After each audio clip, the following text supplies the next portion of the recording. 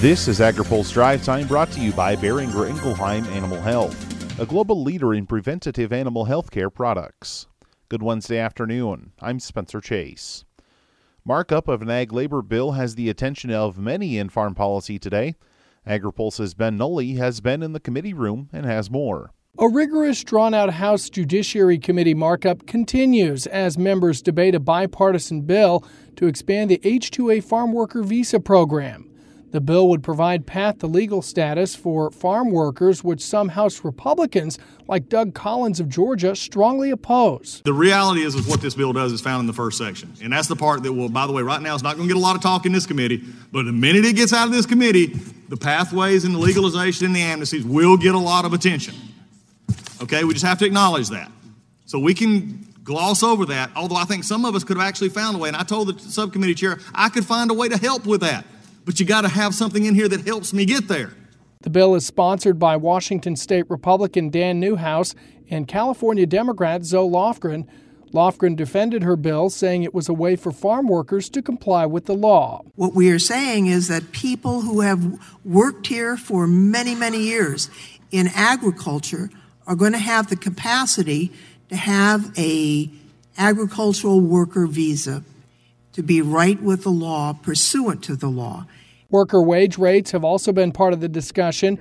Debate is expected to continue into the evening. On Capitol Hill, I'm Ben Nuelle. By the way, markup of that bill is scheduled to resume after a late afternoon vote, so depending on when you're listening to today's drive time, it could be going on right now. Stay tuned to agripulse.com for more.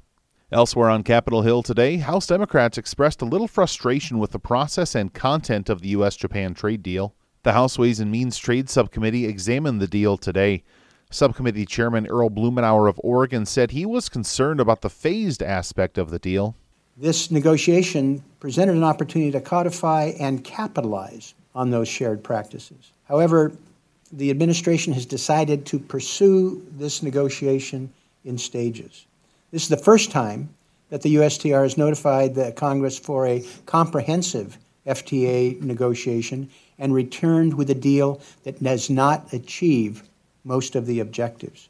Blumenauer and other Democrats also decried what they said was a lack of consultation with Congress throughout the negotiations. Former Obama administration ag negotiator Darcy Vetter was one of the witnesses at the hearing. She tells AgriPulse Congress likes to stay involved. During the TPP negotiating process, we met very regularly with committee staff, with any individual member who might have questions about the negotiation of specific products or the structure. While on the ground negotiating, we took calls from members of Congress who might have concerns about structure, process, specific products. It's really making sure there's regular back and forth with Congress so that they understand both the specifics, the directions, the priorities, and that we hear what those are and we're trying to represent them in the negotiating room. After the hearing, Blumenauer told reporters he expects the subcommittee will take a look at the relationship between Congress and the administration. That could include some new language in Trade Promotion Authority, which will need to be reauthorized in the next Congress. Finally today, a new regulatory agenda from the Environmental Protection Agency projects a final waters of the U.S. rule could be out early next year. The EPA has been in the process of withdrawing the Obama administration's WOTUS rule and drafting one of its own. Farm groups are hopeful this rule is more workable than the previous rule, which they worried would hamper their ability to understand the scope of the Clean Water Act and how it impacted their operations. American Soybean Association Vice President Bill Gordon says he's optimistic.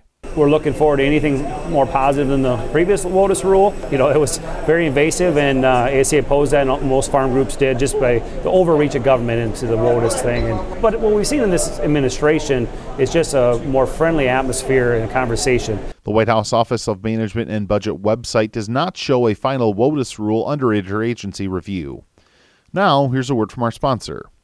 Today's Drive Time is brought to you by Boehringer Ingelheim Animal Health, a global leader in preventative animal health care products for livestock and companion animals.